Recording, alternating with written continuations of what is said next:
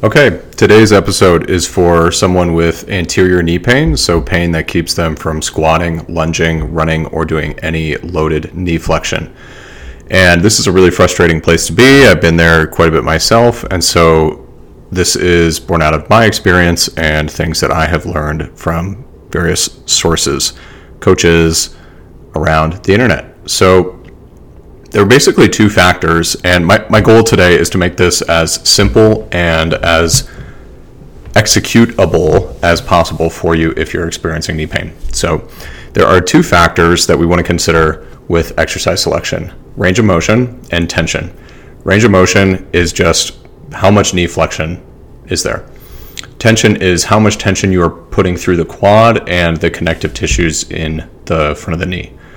So if you have absolutely no range of motion and you can't tolerate any amount of tension, then we're going to start with zone 2 biking.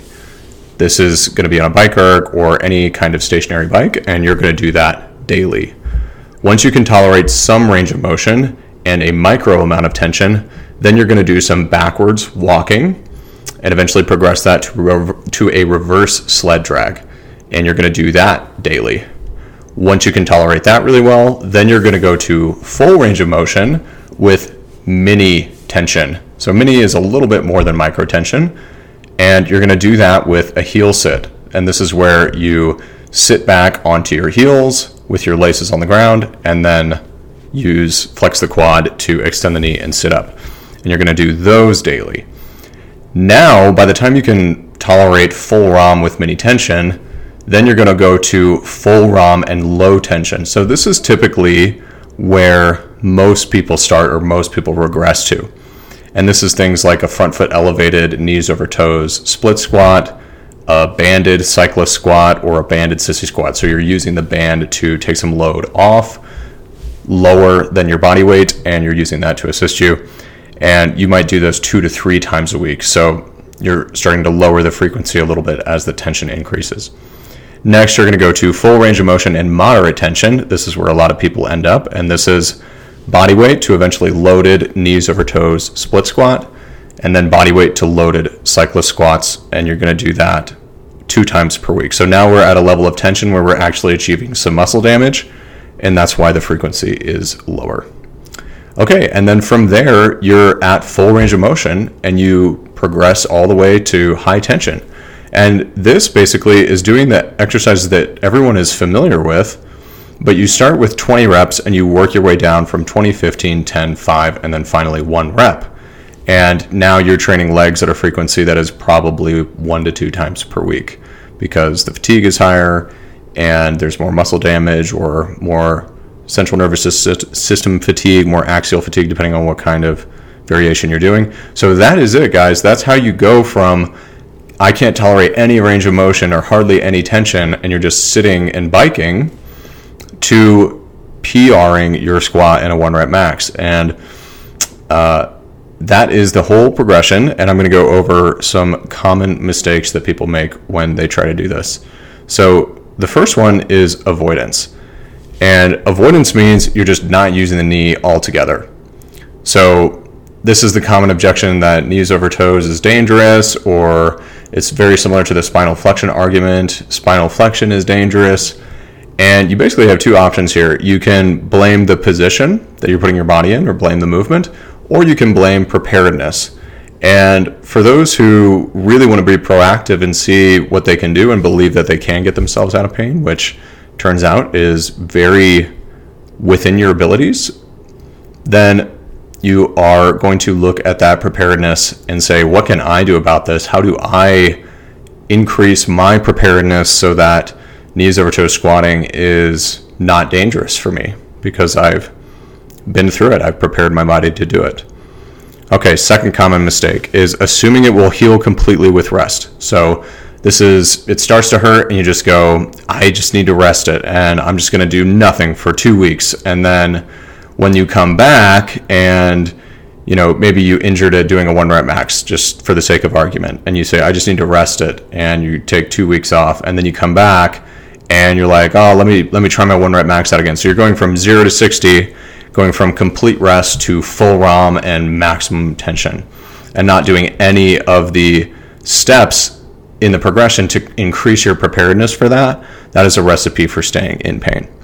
Third mistake is not enough frequency. So micro and mini tension exercises, so the first couple that I meant, reverse sled drag, heel sits, because the tension is so low, there's not very much fatigue that happens, there's not very much muscle damage that happens. So you can do them with a really high frequency.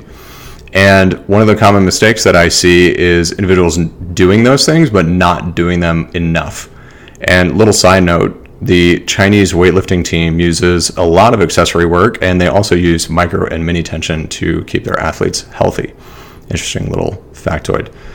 Okay, number 4 is stopping movement prep or accessories altogether once the knee feels good. So this is, hey, maybe I started in step 2 or 3, did some knees over toes split squats, and hey, now it feels great. Let me go back to 5-3-1. And it's like, okay, that's fine as long as you keep one step below where you're at in your program. So an example of this is, say you're at, I'm at loaded knees over toes split squats, and those feel great, and you want to progress to doing a proper, absolute strength progression. You have a powerlifting meet and you want to do a strength progression.